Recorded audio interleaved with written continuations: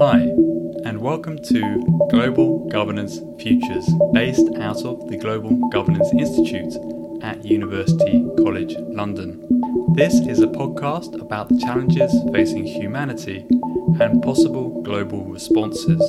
If you're new to the show and you want to get a list of our favourite books, other resources, listen to past shows, and to join our community, go to ucl.ac.uk/global-governance.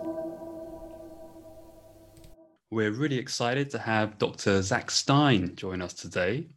Zach is a writer, a futurist, a transformative educator, working to bring a greater sense of justice and sanity to education. Alongside Daniel Schmachtenberger, who featured in episode 12, Zach is also a founding member of the Consilience Project, a non-profit media organization aiming to improve public sense-making and democratic dialogue. Zach received his PhD in education from Harvard University, where he studied educational neuroscience, human development, and the philosophy of education. He's published dozens of articles and 2 books.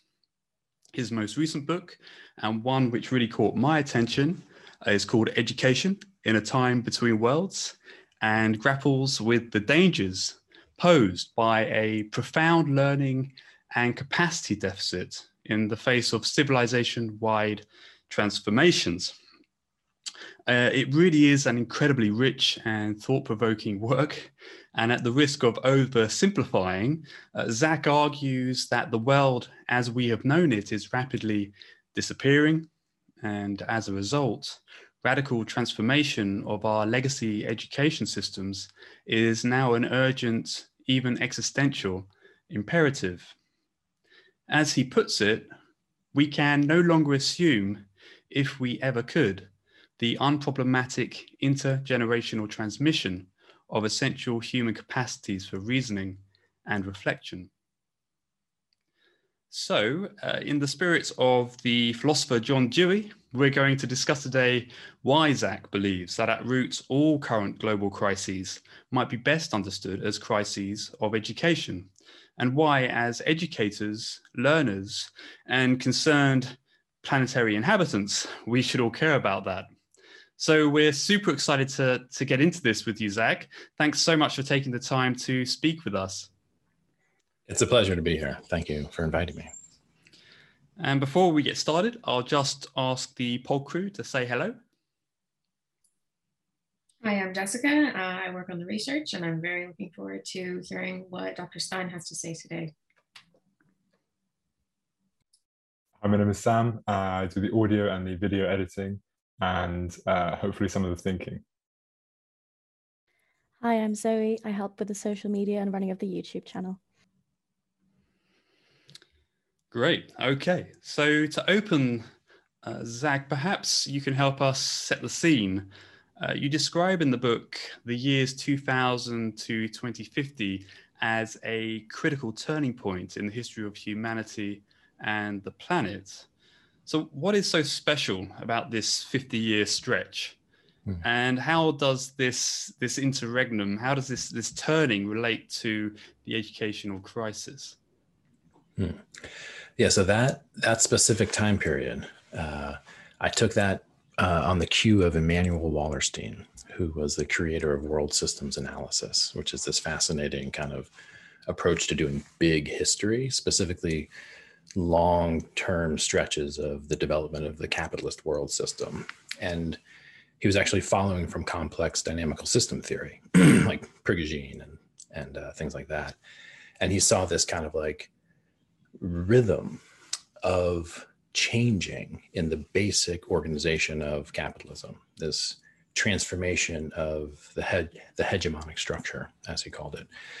And so, one occurred when we went from having capitalism being rooted in basically Venice to it being rooted with the Dutch, and then from the Dutch to the British, and then from the British to the United States. And each time that kind of hegemonic world system transformation, as Wallerstein would call it, occurred, whole swaths of culture, whole swaths of political life, whole swaths of the ecology and the humanity were changed.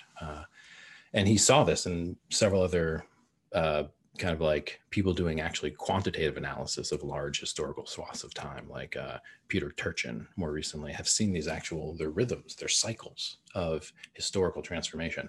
And so Wallerstein says, hey, we're about to be in one of these. We're about to be in a situation where, you know, the British kind of, and then the Americans, and now the Americans, and now what? Basically is what Wallerstein's saying, is like the end of America as the dominant hegemonic force in the capitalist world system, he's predicting.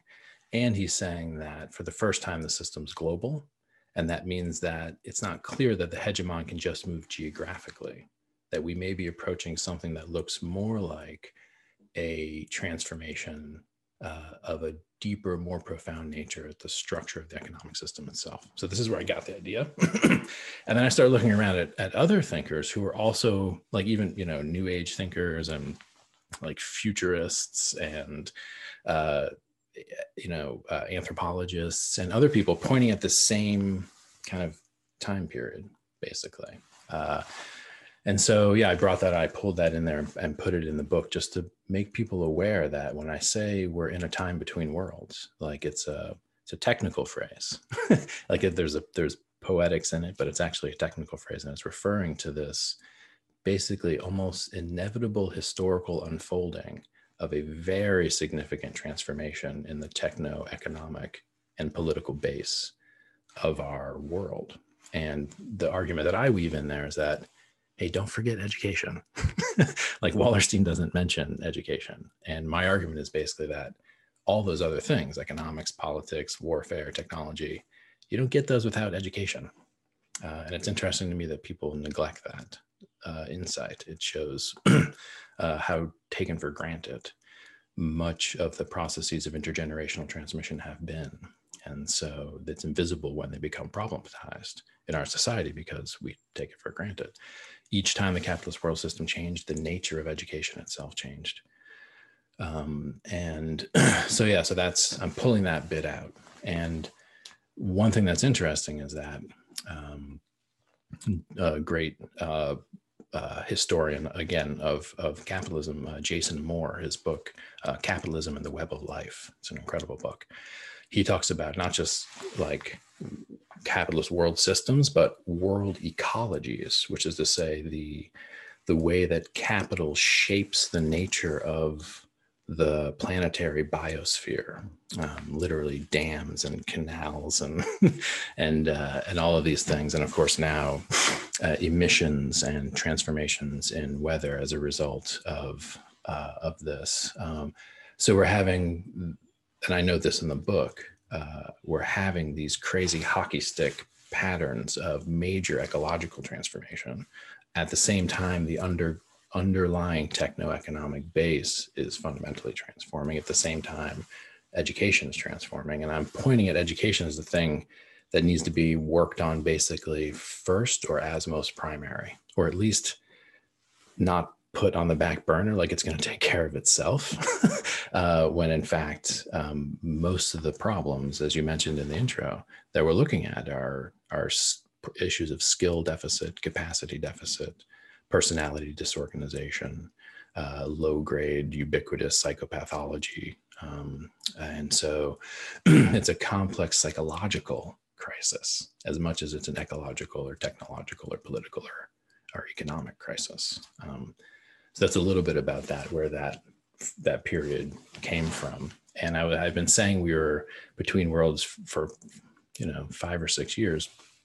And then when the pandemic hit, people were like, oh, that's what you mean. I was like, yes. I was like, everything is fundamentally, we're in a liminal space. We can't go back or stabilize the prior system.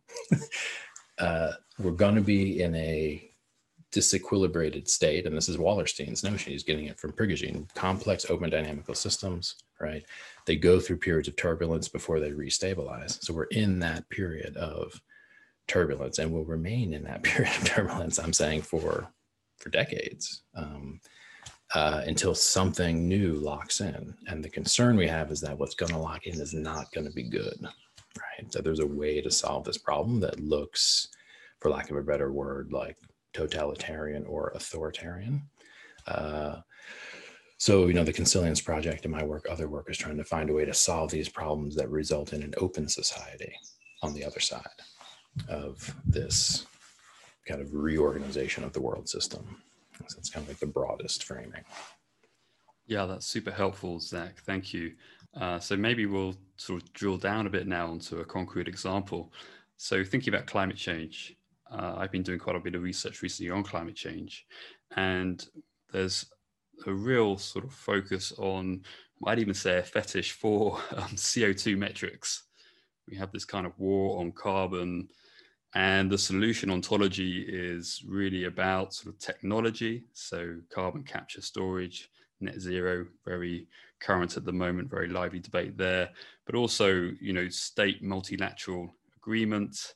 This is a collective action problem. It's a political problem. If we can just see our way through that impasse, we can solve climate change. But we're 30 years down the road from Rio 1992. Carbon emissions are yet to peak. And you argue in the book that the climate crisis is at root not a problem of pollution or habitat destruction. It's actually a crisis of human decision making. So if you were speaking to some of our most highly educated elite decision makers, experts, and dare I say it, academics, what is it that we're not getting right?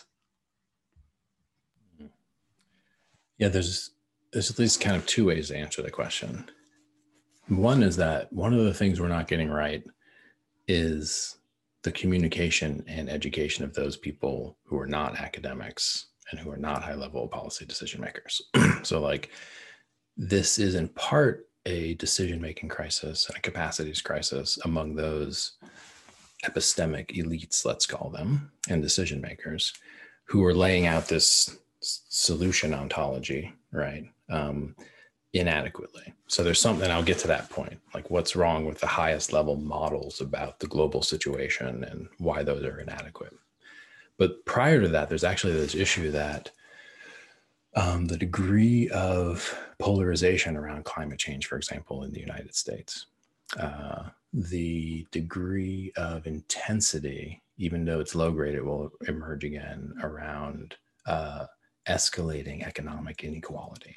Like there's a series of things that require really complex educational initiatives, not involving the most elite decision makers, but involving every citizen in an open society's understanding of the global situation.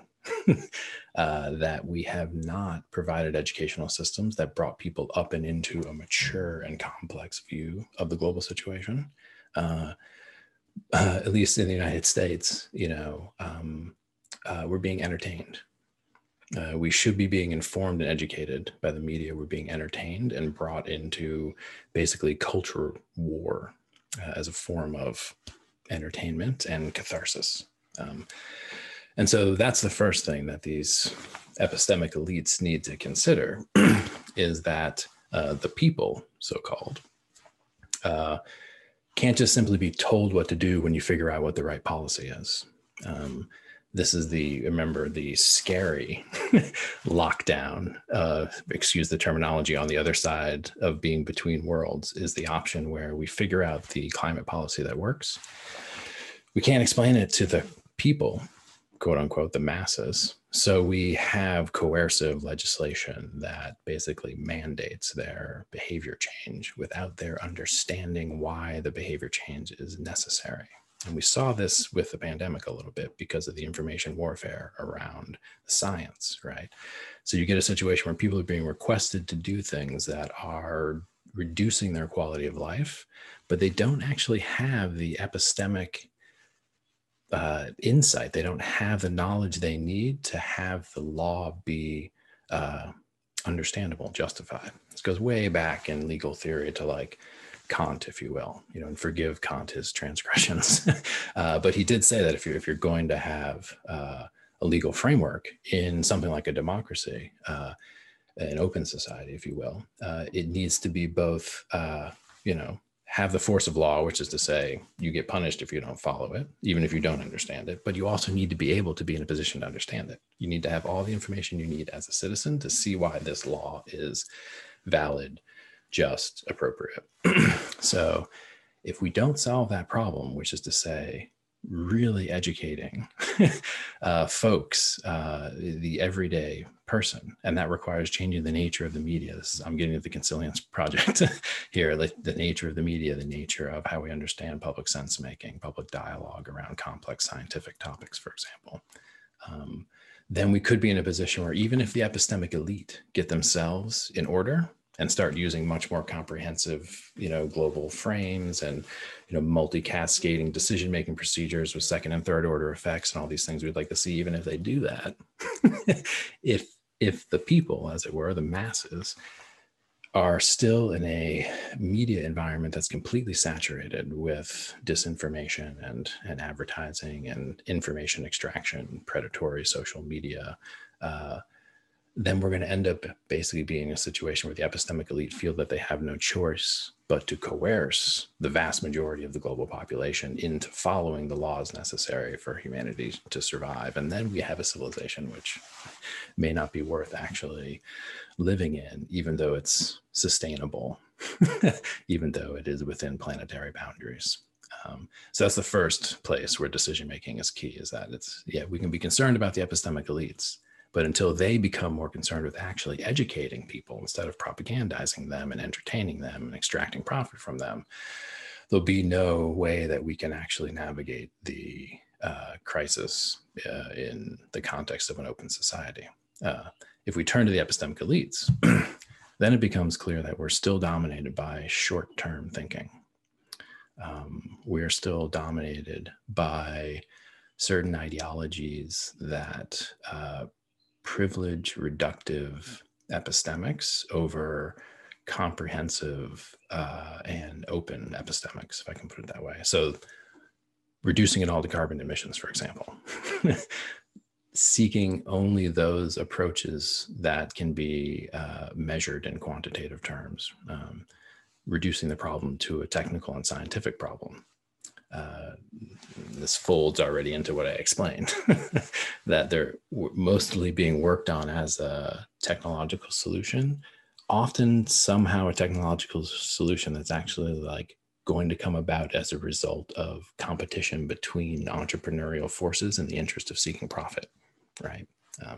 So this is, again, a high level frame about the kinds of contexts in which basic research should be taking place to solve the problem, and a lack of coordinated effort.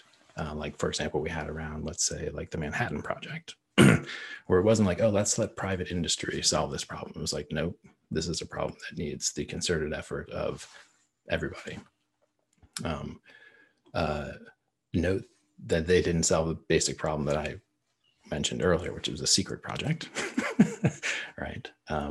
So I think there's those two issues. There's a lot more to say about the kind of absence of comprehensive epistemics among the elite decision makers and policymakers, and somehow that discourse often feels captured to me or insincere to me. And at some point, I don't know how to quite get in there and look at that, but that's, I think, a deep issue. I remember Jonathan Rawson, my colleague at Perspectiva, talking about finance as one of the major profit centers of our civilization is basically the manipulation of fictitious capital, right? And the way these things down propagate into how people make decisions about very concrete things involving the ecology of the planet. Or even just local ecologies. So there's some form of motivated reasoning or kind of a very astute and studied blindness to certain issues, the conspicuous absence of comprehensive approaches. So anyway, we'd have to get more specific about certain models. And again, I'm not I'm an educator, so I'm thinking about the errors in their thinking at a deeper level, not about like, oh, they've got these statistics wrong about CO2, or they haven't thought through the, how difficult it is to actually make solar panels, and all of those technical questions are important. I'm looking at the underlying structure of their arguments and epistemics, essentially, and saying these are kind of flawed to begin with. So I'll leave it there. That's a lot. Yeah, no, I think it's very helpful to actually dive down and expose those underlying structural assumptions, because it's very easy. I mean, I find myself doing all the time, just getting captured by an interest in a part of the problem, to compartmentalizing, siloing. So to actually step back and to try and get a sense of what are these larger macro structural forces in play is crucial. And I'm not sure we're very good at doing that. But I just want to hand over to Sam. Sam's got a question. Hi, thanks, Tom. And thank you, Zach. I just wanted to ask, if we say in a perfect world, we realize the two issues that you very articulately put. And so we have an open society. Let's take, for example, the United States of America. We have an open, educated society. Finance capitalism is a thing of the past. How do we move that out of the confines of a kind of national paradigm? And could you talk a bit about, obviously climate change is a collective action problem, a global collective action problem. And is there a space for more cosmopolitan education and working in a kind of global capacity or a cosmopolitan capacity to solve some of these collective action problems, so that we don't have one society that is, really clued up, but then constantly hitting up against brick walls around it? Yeah, I mean, I would point to nationalism, at least certain forms of nationalism, as one of those flaws in the highest level epistemic models that are plaguing the epistemic elites. If I can, it's a lot of epistemics in there, but you see what I'm saying? Like there's a bias towards certain ways of thinking about what the world situation is that makes it seem like the Bretton Woods agreements are still completely relevant and stuff, when they're absolutely not, right? Or as if the UN actually somehow imposed a global order when it completely didn't. So there's a misunderstanding of what the actual real politic is at the level of what it's going to take to solve these problems. And so this isn't like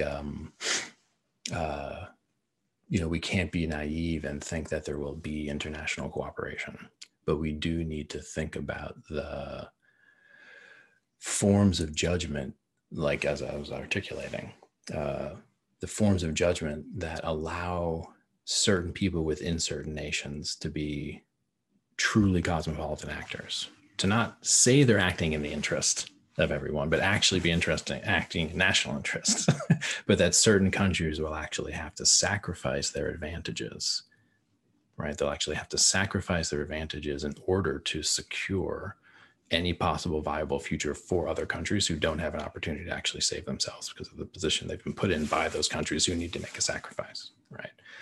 So there can't be anything like good faith conversation between the global north and the global south until the global north is like, hey, we're going to make some sacrifices for you guys.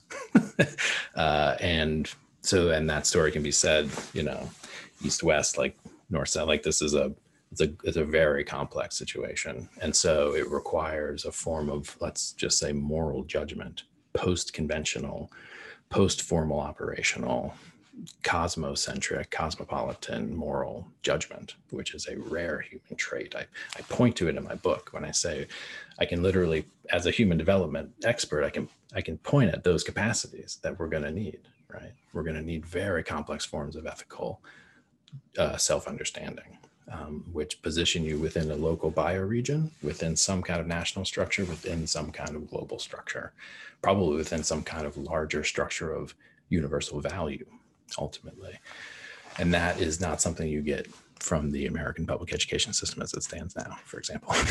Like, we are not preparing post-conventional, dialectically thinking global citizens. We're preparing basically simple-minded consumers.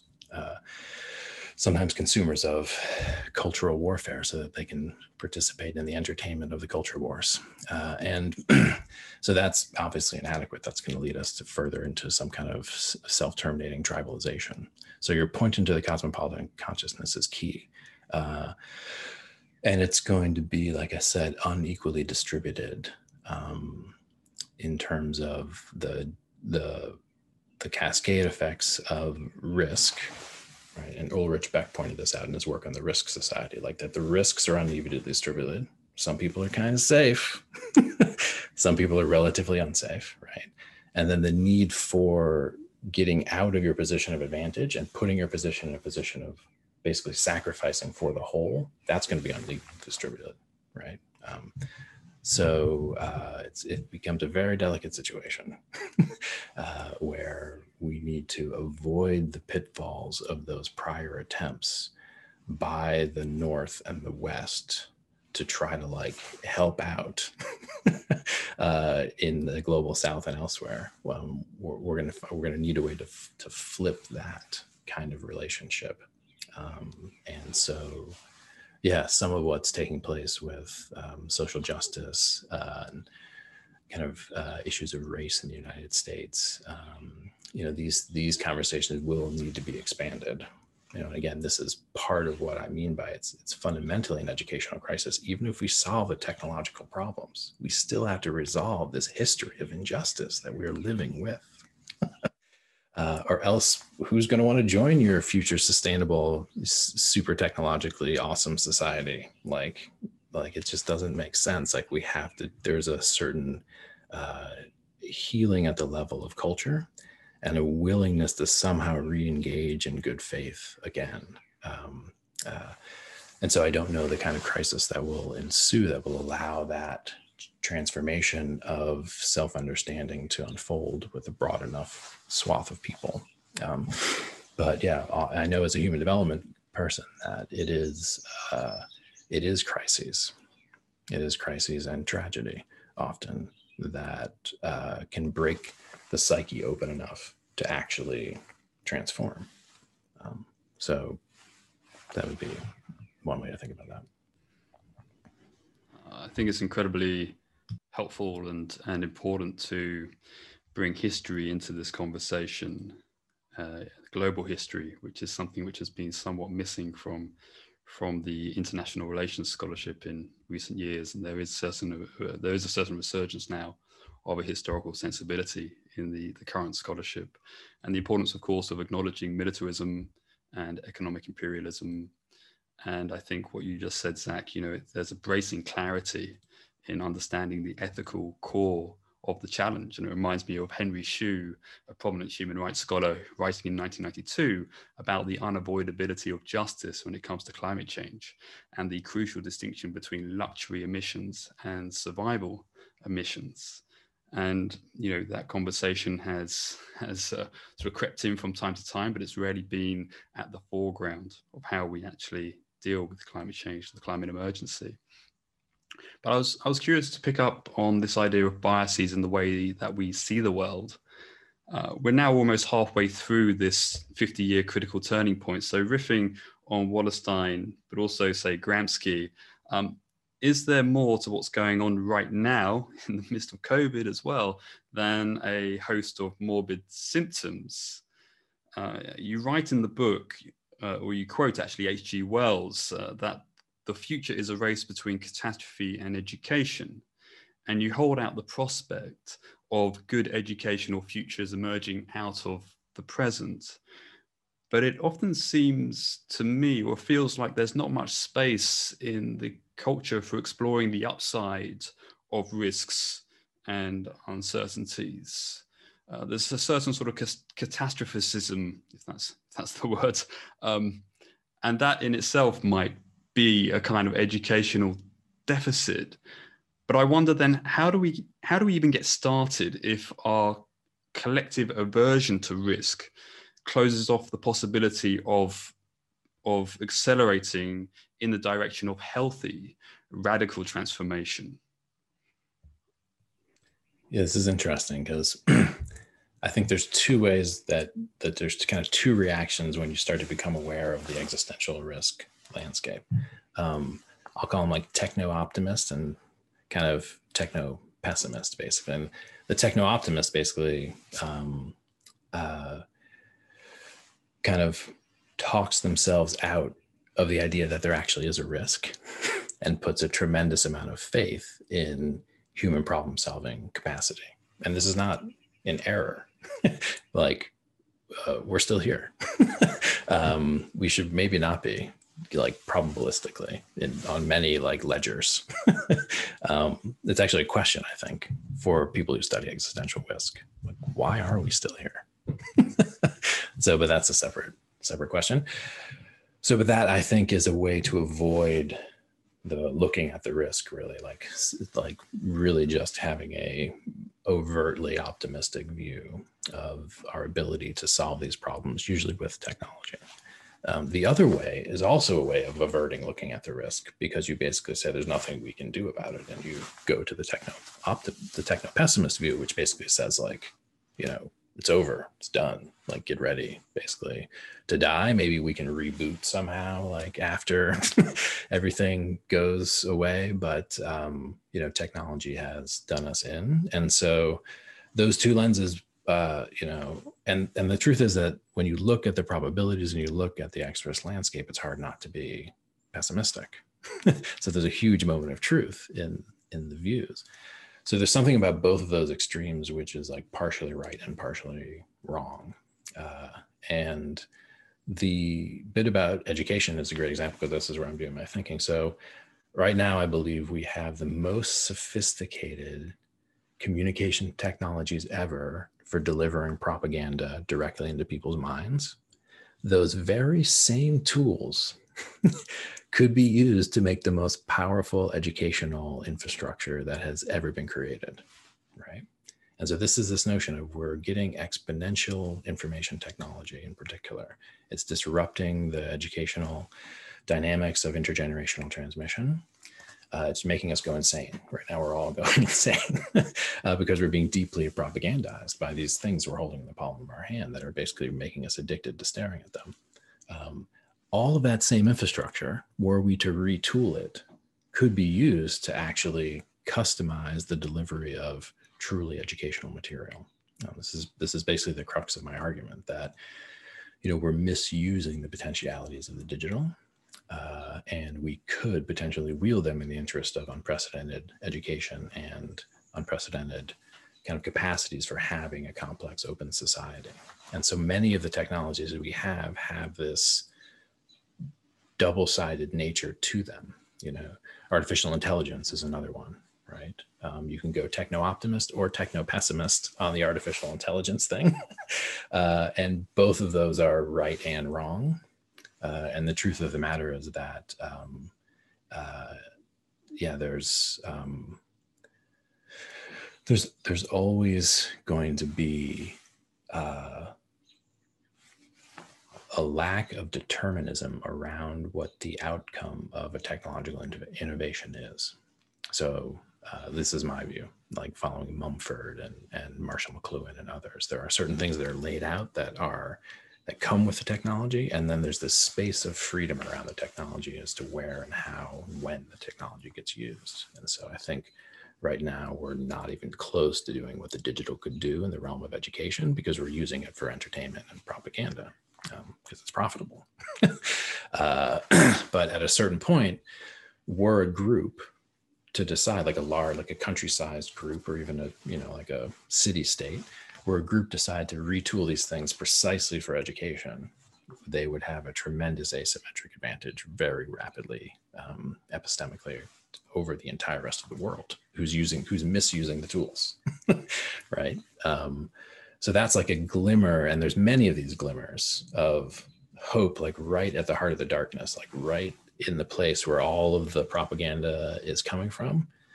It's like right in there that there's actually the potential for profound educational possibilities.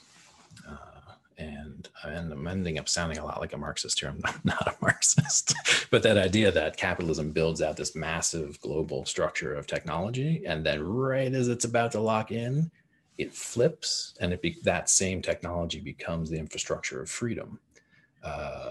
That's a very interesting idea. So that's one way, I think, again, just one way to think about that. Yeah, fantastic. Thanks, Zach. Hope right in the darkness. That's a phrase to ponder, I think. Okay, I'm going to hand over to Jess. Jess, please. Yes, thanks so much, Zach, for everything that you've shared so far. Coming off this idea of propaganda and the tech tools that deliver it to us as a foremost teacherly authority in our society right now, how and if it is retooled to become a source of mass delivery for education, how will it be established in a culture which is often suspicious of authority claims? I mean, as a child growing up, when the internet was just becoming widespread, we were always told not to believe what you read on the internet. And I think some kids have maybe lost that as it's become more and more ubiquitous throughout our lives. But if it does in the future become something positive, quote unquote, or dependable, how do you think the population would react to that? And will it be a smooth transition? It's very interesting.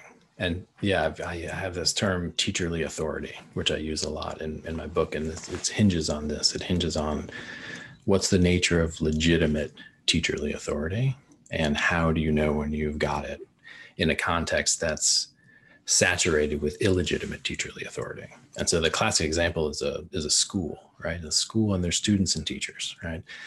Students have to be there because they're forced to be there. The teachers are there because they get paid. The teachers have teacherly authority by virtue of their bureaucratic position in relation to the student, right? So most students experience teachers as teachers, not necessarily because they're super smart and like really good at being teachers, but because this is their job. And so we're in an environment where there's an inorganic, let's call it inorganic, bureaucratically mediated teacherly authority, right? Now, sometimes in those contexts, your high school teacher is a teacher. Like, he's brilliant and he's really good at teaching you. And you kind of fall in love with the idea that like this man can like change your whole mind. I'm speaking about one teacher. I'm remembering this teacher I had in high school, right? And so all of a sudden in this bureaucratically mediated teacherly authority, where often you encounter a teacher who's lazy and you don't understand them and you don't know why they became a teacher and you think it's bullshit. And there is actually a beacon of legitimate teacherly authority. And you can recognize legitimate teacherly authority because one of the main things it's doing is trying to make itself obsolete. It wants you to be able to do what it does. Like by definition, a good teacher is trying to get you up to their level and maybe actually get you to go beyond their level. So one of the ways you know when you're looking at like the media or you're looking at a pundit or someone who's speaking is, are they actually encouraging you and giving you what you need to detach yourself from being their student forever, right? Or are they addicting to you to them? Excuse me, are you becoming addicted to them as the only source of information you can trust and use, right? So this becomes a very interesting dynamic when you look at the media landscape. And when you look specifically at the discussion of science in the media and the disconnect between the stories the media tell and the complexity of the science that's happening, and their attempt to run interference on readers so that you don't go to the primary source material, that you're not actually equipped to be able to be smarter about the issue than this random journalist who actually isn't a virologist, right? This journalist's not a virologist. Journalists never studied vaccines, right? Are they putting me in a position to actually understand the issue? Are the actual major institutions involved giving me the information I need to be truly informed about the issue or not? Or are they just basically telling me what to do, pretending to be a teacherly authority? So you're right. We've become suspicious of teacherly authority because we have good reason to be.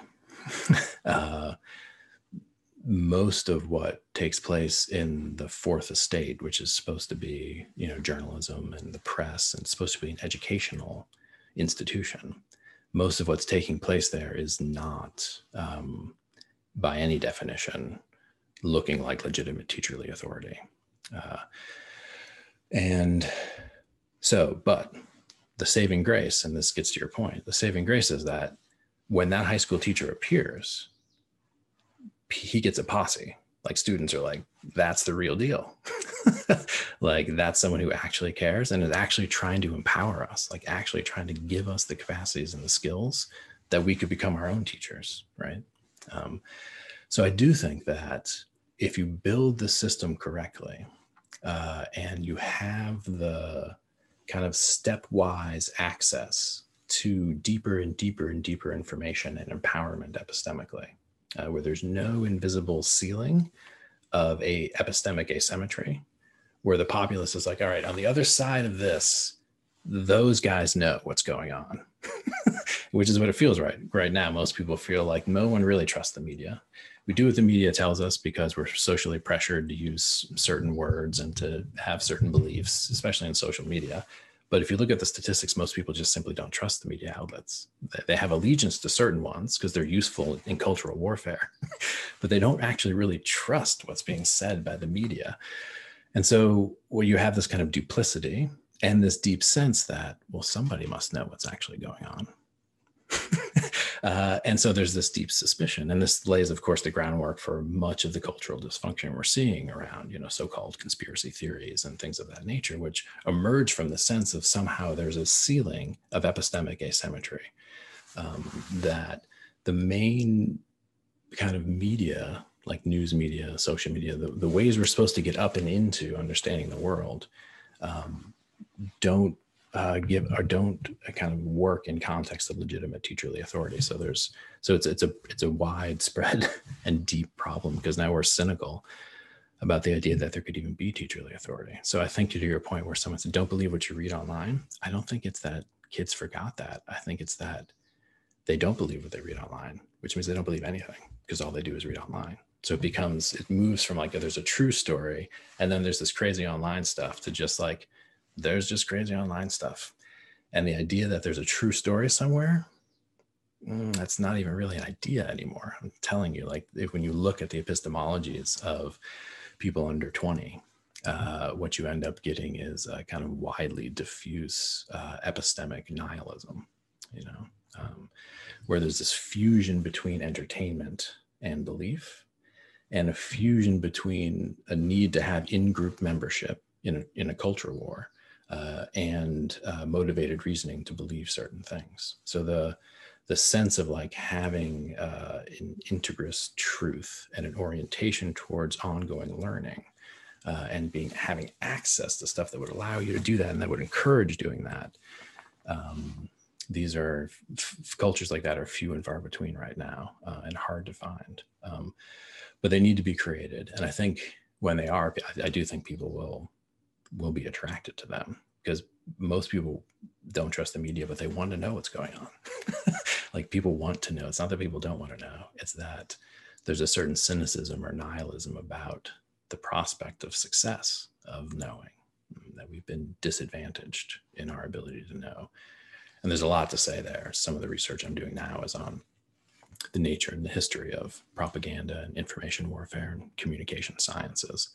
And it's a long history, decades and decades and decades. We've been working on how to manipulate large populations through communication science, often with a kind of technocratically benevolent notion that the masses need to be helped in making the right decision. And that brings us back to that prior point I made about the relation between the epistemic elites and the so-called people. Yes, that point really resonated with me, especially it gave me the idea that it seems that true education, where everyone can have access to a primary source, is mutually exclusive from control and power. I was wondering if you had any thoughts on that, and whether the epistemic elite or high-level policymakers would ever be motivated to relinquish control and power that has been designed and fueled through this structure of propaganda and entertainment media. It's a very, very good question. Yeah, the relationship between power and education, and the relationship between power and teacherly authority in particular. It's funny because I say teacherly authority and everyone thinks like a school, and I use that context, but actually it's the mother and the child, or the parenting one and the child, where you get that most basic, actually most kind of like anthropologically primordial case of teacherly authority. What you see in that relationship is in fact the power, like the power of the mother over the child, right? Let's talk about that. Like what kind of power is that?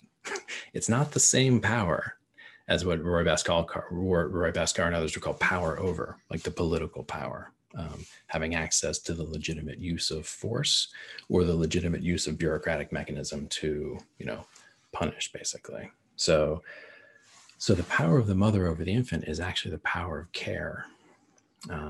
And so it's a legitimate asymmetry.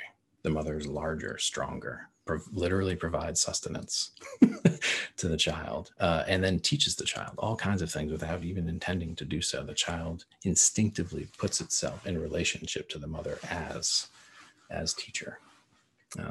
And so it's not about the absence of power that you get legitimate teacherly authority. It's about a particular kind of power, a power of care or a power of love that binds people in a relationship that's completely non-coercive. It's completely non-coercive. We associate power with coercion, and that's what most political power is. But there's actually a power, Habermas would call it, like the unforced force of the better argument. That's an example of legitimate teacherly authority, where it's like, why am I agreeing with you? I'm not agreeing with you because you're going to beat me up or because I get in trouble or I get shunned from my in-group. I'm agreeing with you because that is a better argument than the arguments I've heard. The force of logic, right? The force of reason compels me, not the force of physical, right? So the power of a strong argument is an example of the power that's in legitimate teacherly authority. Now, when you try to merge teacherly authority with bureaucratic power, that's when you get that situation where now you can't tell.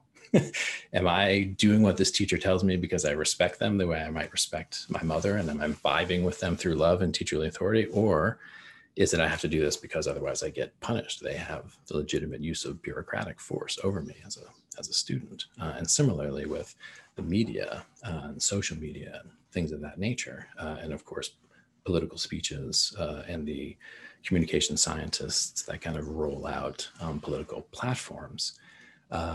There's always this question about the form of power that's in play.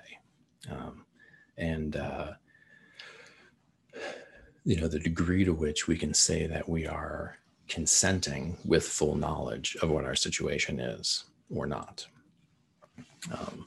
I think in an ideal world, you would have conditions of education where there wasn't the opportunity to confuse those two forms of power, where you gravitated to particular teachers and you gravitated to particular courses of study because of the power of the teacherly, of the power of the true argument, the power of the curiosity, the power of the attraction between teacher and student, the epistemic humility and these kinds of qualities.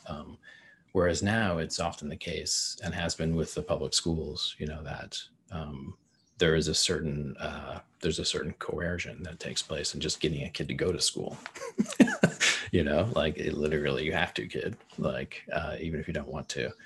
So I think the kind of like the power over the political power, and then this other form of power which we're not as familiar with. Like power gets a bad name, and what I'm trying to say is like there is this form of power.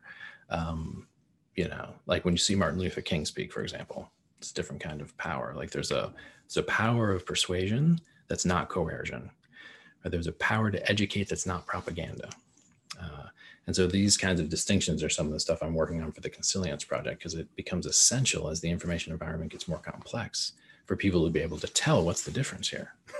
Is this person sincerely trying to educate me, or are they just doing one of their shticks and trying to, basically, so yeah. So this is a good question. And again, I'm just like touching on it. There's a lot of complexity there.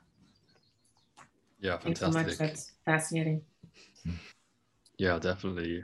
This idea of power as protean, it's really something which often is difficult to grasp. There's a certain allergic reaction to shifting the focus away from, say, the material, the tangible, but clearly it's absolutely vital. And perhaps just to riff a bit on Jess's personal reflection, as an academic, as a child of Fukuyama, I sometimes do wonder, who are we as educators to tell future generations what to think or what to do with this world that we're sort of leaving them? And as educators, what if our ideas about the future are no longer relevant, which is a pretty disconcerting thought. And I wonder, how can we distinguish between those legacy ideas and frames that must be salvaged and those that really we should consider relinquishing?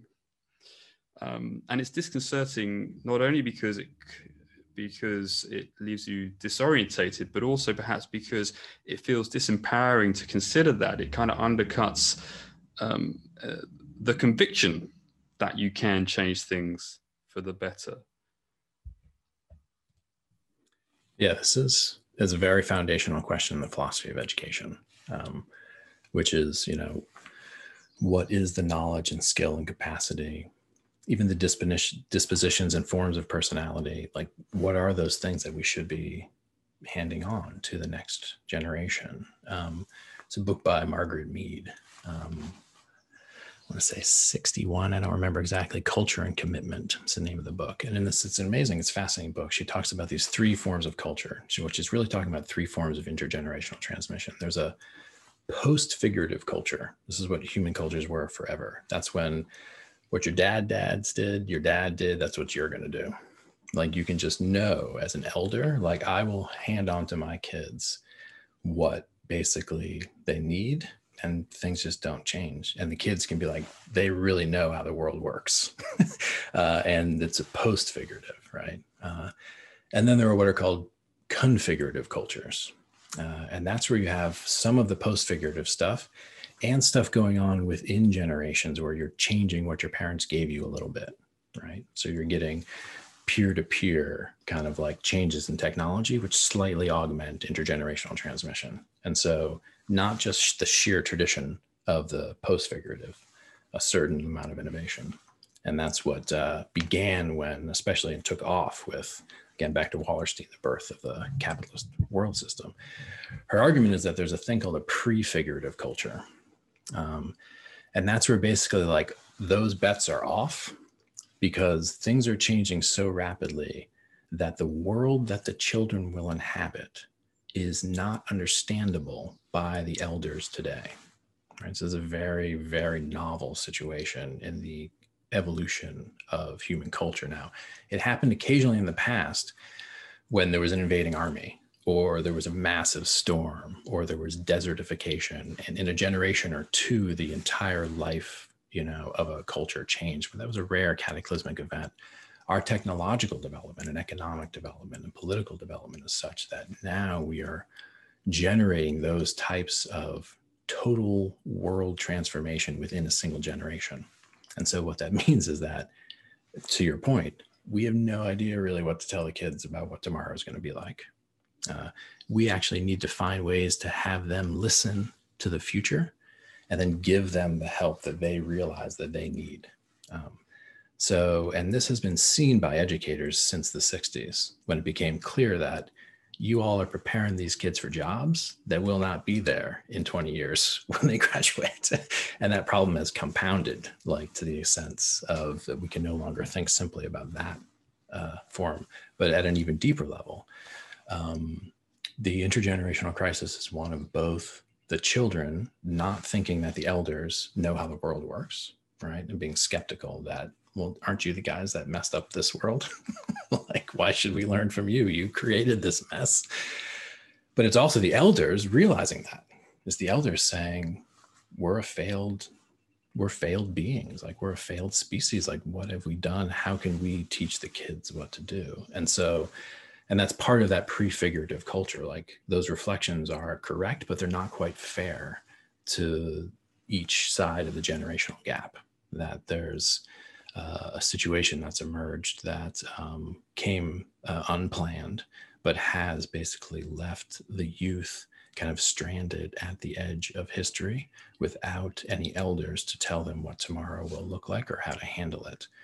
So the elders, what they need to do is step in and hold education in a completely different way. And this is kind of the argument of my book, that we need to reground education of the youth in the communities that they live and in the concrete problems of those communities, right? Which is to say, something a little bit more like guild systems and skill and time sharing networks and non-age segregated classrooms and a whole bunch of other stuff that allow the education system to be responsive to the novel insights of youth who know more about what might emerge in the future than the elders can pretend to know.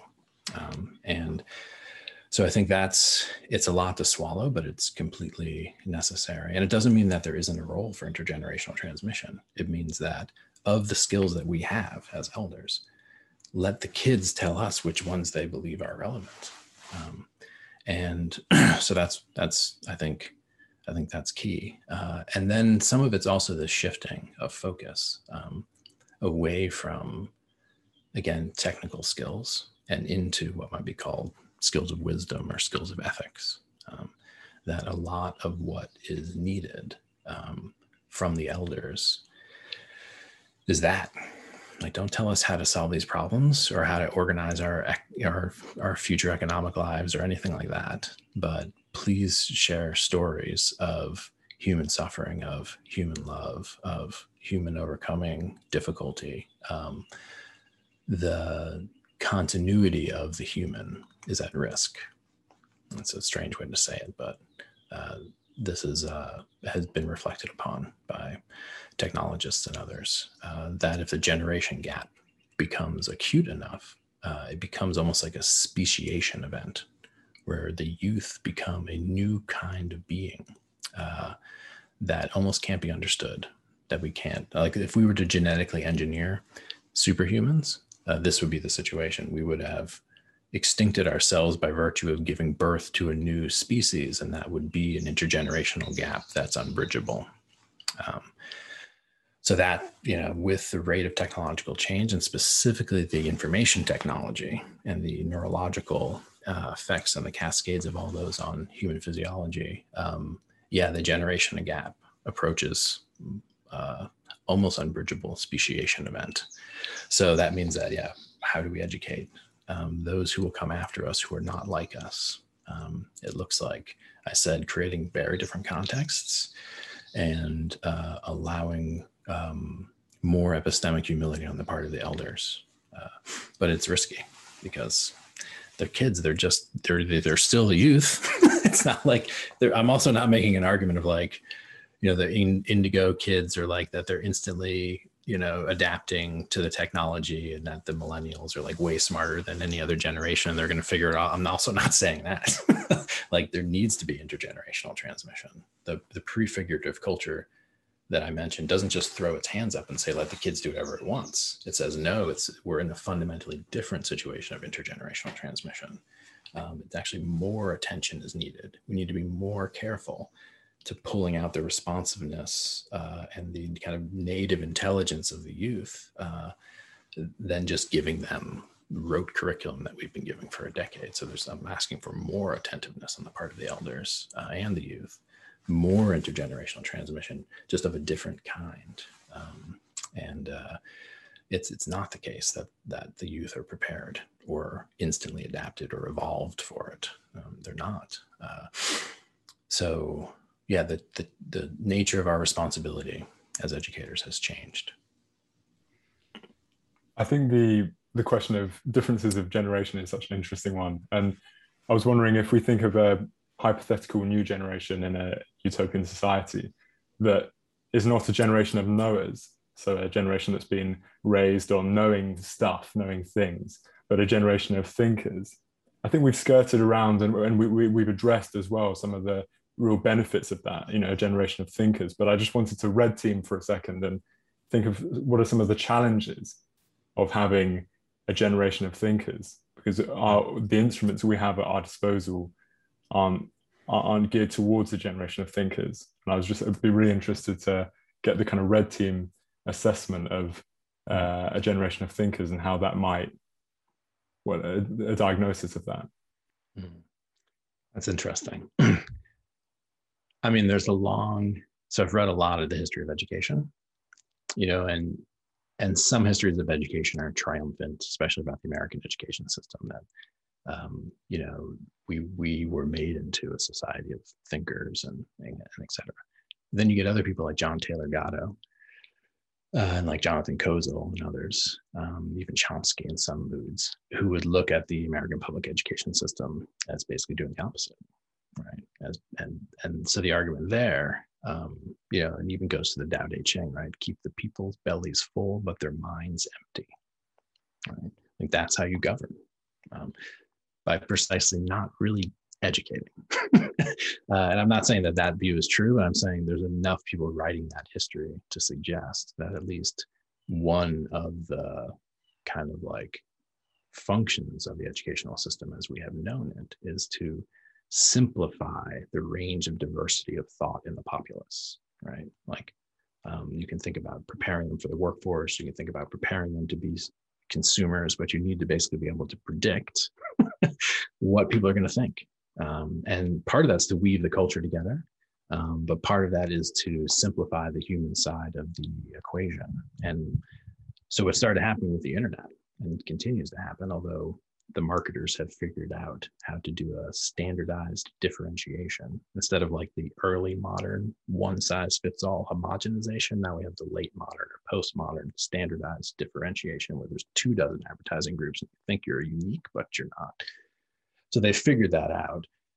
But it's still the case that if you promote a culture of learning and you promote a culture not of ingesting and regurgitating, right? A culture of knowing and resisting change of thought, but a culture where people are truly interested in learning and thinking, then you better have a culture that's ready to have truly open society for governance and decision making, and an economic system that has true transparency and visibility around commodity supply chains and ethical responsibilities of corporations, and you need a society that's got transparency around law enforcement and the criminal justice system. There's a whole bunch of stuff that you can kind of keep a mess, like not in good order, if you've got a society of folks who really aren't equipped to be paying attention.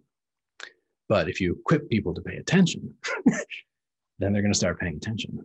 And so that's part of the arguments that have been unfolding for such a long time around this kind of negative view of education, that there's been a manufacturing of consent and kind of an arrangement of selective inattention, which is like a psychological defense mechanism, right? So if I'm a neurotic person, and let's say I'm just not very nice to the people who are close to me, I will selectively not attend to those behaviors which disconfirm my view of myself as being a good person. That's why it's so frustrating to be with someone who has these neuroses, because you're like, it's so clear, dude, that you're doing this, but you can't see because you're defending yourself. It's a defense mechanism, selective inattention. And so similarly at the cultural level, we're taught not to think about certain things. We're taught to studiously ignore certain ways of framing problems. Selective inattention is part of the education system. So if we start to remove those defense mechanisms, that's what you're talking about, which is what you want to do in psychotherapy. But when that happens, you get a divorce, you change your job, like you move, like start having crazy dreams, like your whole life changes, right? And this is what we need. We need some kind of cultural renaissance. Like we need the equivalent of a midlife crisis or a resolution of the adolescent identity crisis for the whole culture. but there'll be a reckoning. There'll be a reckoning. So that kind of has to happen. So that would be the downside, would be the reckoning. And that you can't predict what will happen in the way you can predict what will happen when you're systematically nudging everybody into particular groups and then predicting what those groups will do, right? Which is what's happening now. Yeah, that question, what am I studiously ignoring? Maybe that's one to open up a seminar with. So we're rolling, I think, to the close, Zach. Okay. So much more we could discuss. I hope we might be able to continue this conversation at some time down the road. But I'd like to hand over to Zoe to lead us out. So I think my questions are still very much percolating in my mind. So if I'm not as coherent or eloquent as the rest of you, I apologize. So we've kind of talked about a society or like a generation of thinkers and knowers, but I'm also quite interested in pulling on what you mentioned about the power through love. And so thinking about generations of feelers, because I feel like, I mean, even in generations of people, of like relatives, cousins and whatnot, younger than myself, you mentioned nihilism, and it's almost like there's a competition to see who can care the least. And caring and feeling is seen as sort of a weakness and something that should be weeded out. So I guess my question is sort of, how do we make those younger generations feel cared for and loved in a way that they're not going to reject and be like, oh, this is cringy and I you don't understand me. So it's also tying into intergenerational gap. But I guess also across, you mentioned an epistemic elite, and that's in my mind also, we are hoarding in the epistemic elites the potential for intergenerational transmission of these essential human capacities. And for me anyway, I do feel like a lot of that will come from better handling of your emotions and maybe destigmatizing actually caring about things and being very vocal about caring without worrying that you would be seen as, I don't know, vulnerable or weak or irrelevant.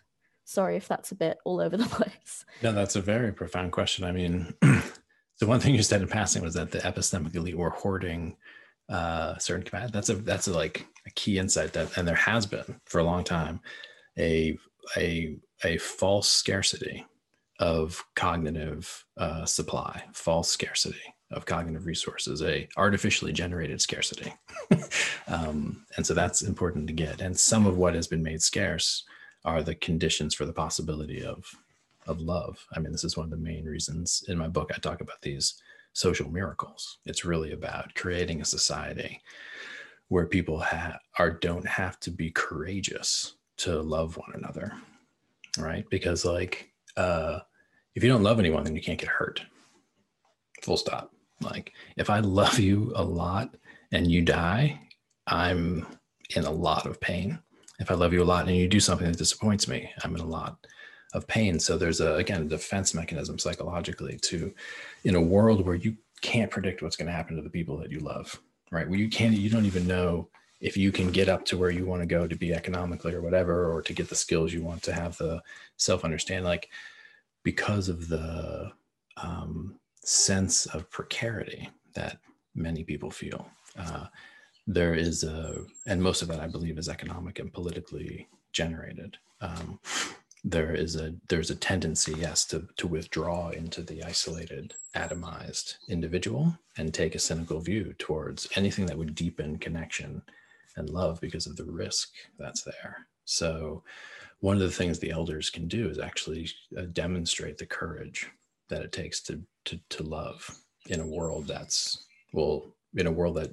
in an unworlded world, if I can say that, in a time between worlds, right? And when you're in a world, it's easier to love because you can say, oh, here's how the world works. It's safe to love you because I've got this many years before my life is disrupted or whatever, right? But right now, there's this danger, so we need to do the opposite. And so I do not like the phrase emotional intelligence. So I talk about like emotional self-regulation and emotional self-awareness and the languages of emotional self-description and emotional connection. And these are as essential, if not more essential, and especially to notions of ethical identity. So, right, if you think about the situation we're going to end up in, as the wheels start to come off, I talk a lot about, that parable of the Good Samaritan. Like, what do you do when you meet someone, a stranger, on the road between civilizations, which means you're not beholden to the law of either of those civilizations. You're on the road, you're in the wilderness. There's no cops going to show up, right? No one's going to come and tell you you disobeyed the laws of the city. You're just a stranger in need on the road, just you and him. And in the Bible, God. What do you do? Right? We're going to be confronted with that kind of situation where we're meeting strangers on the road. And sometimes those strangers will be numerous. And it's not a cognitive question. It's not a calculation or a game theoretic relationship that needs to be taken up. It's a problem of feeling. That's a problem of the human heart and the ability of the human to see another human as a human. And so, yeah, those are the deeper kind of strata of the personality, which are also in play right now. So I'm glad you raised that. And, the approaches that I've seen in this area, socio-emotional skills, mindfulness education, and things of like those nature are good and important. But again, to speak to kind of psychotherapeutic context, we're going to need to learn how to process intense emotion too, not just to be calm, but to figure out how to deal with grief, sorrow, tragedy, righteous anger. There's a whole bunch of stuff that we need to be able to work with, aside from just like staying calm. And I meditate a lot, but the point is that you need to be able to move emotion through you in a complex way. So that's a whole other, you opened a giant can of emotional worms there, but it's an important one. And I can't see a way out of it without, and again, I've listed in my book, I can't remember which page, but it's post-conventional ethics, but also like, it's really, really robust forms of emotional self-regulation and emotional self-understanding, which allow for actual, real empathy. Thank you for bringing that up. Well, thank you for such a comprehensive answer and just a really thought-provoking conversation. It just stirred a lot of things in my mind, and I'm sure I'll go away and tell my mum all about it, because I feel like she's very much on the emotional spectrum of things with me as so yeah, thank you very much. Yeah, I'd like to echo that. Thanks so much, Zach. Really kind of very grounded, profound, heartfelt conversation. Really appreciate it. And end on that note that this is also a problem of feeling, of emotion. There is this tendency, I know it well, to slide into a kind of a false sense of objective detachment from these questions. And of course, as complexity science reminds us, there is actually no view from nowhere. So also perhaps just to end as to where we might go next in future conversations, there clearly are insights and lessons to be drawn from other cultures here. And what you just reflected reminded me a bit of Martin Prechtel's work, the Guatemalan spiritual teacher, and his impression of Western culture as drowning in kind of atomistic alienation. So I think lots more to explore there. And it's a beautiful way to end this conversation on education as the core challenge of our time. So thank you, and we look forward to picking this up again. Thank you, guys. This was a blast. Thanks for tuning into Global Governance Futures. To get access to all of our content and to stay up to date with future Zoom calls, workshops and events and more, check us out at ucl.ac.uk/global-governance. And if you like this content, please do leave us a comment and subscribe. Until next time.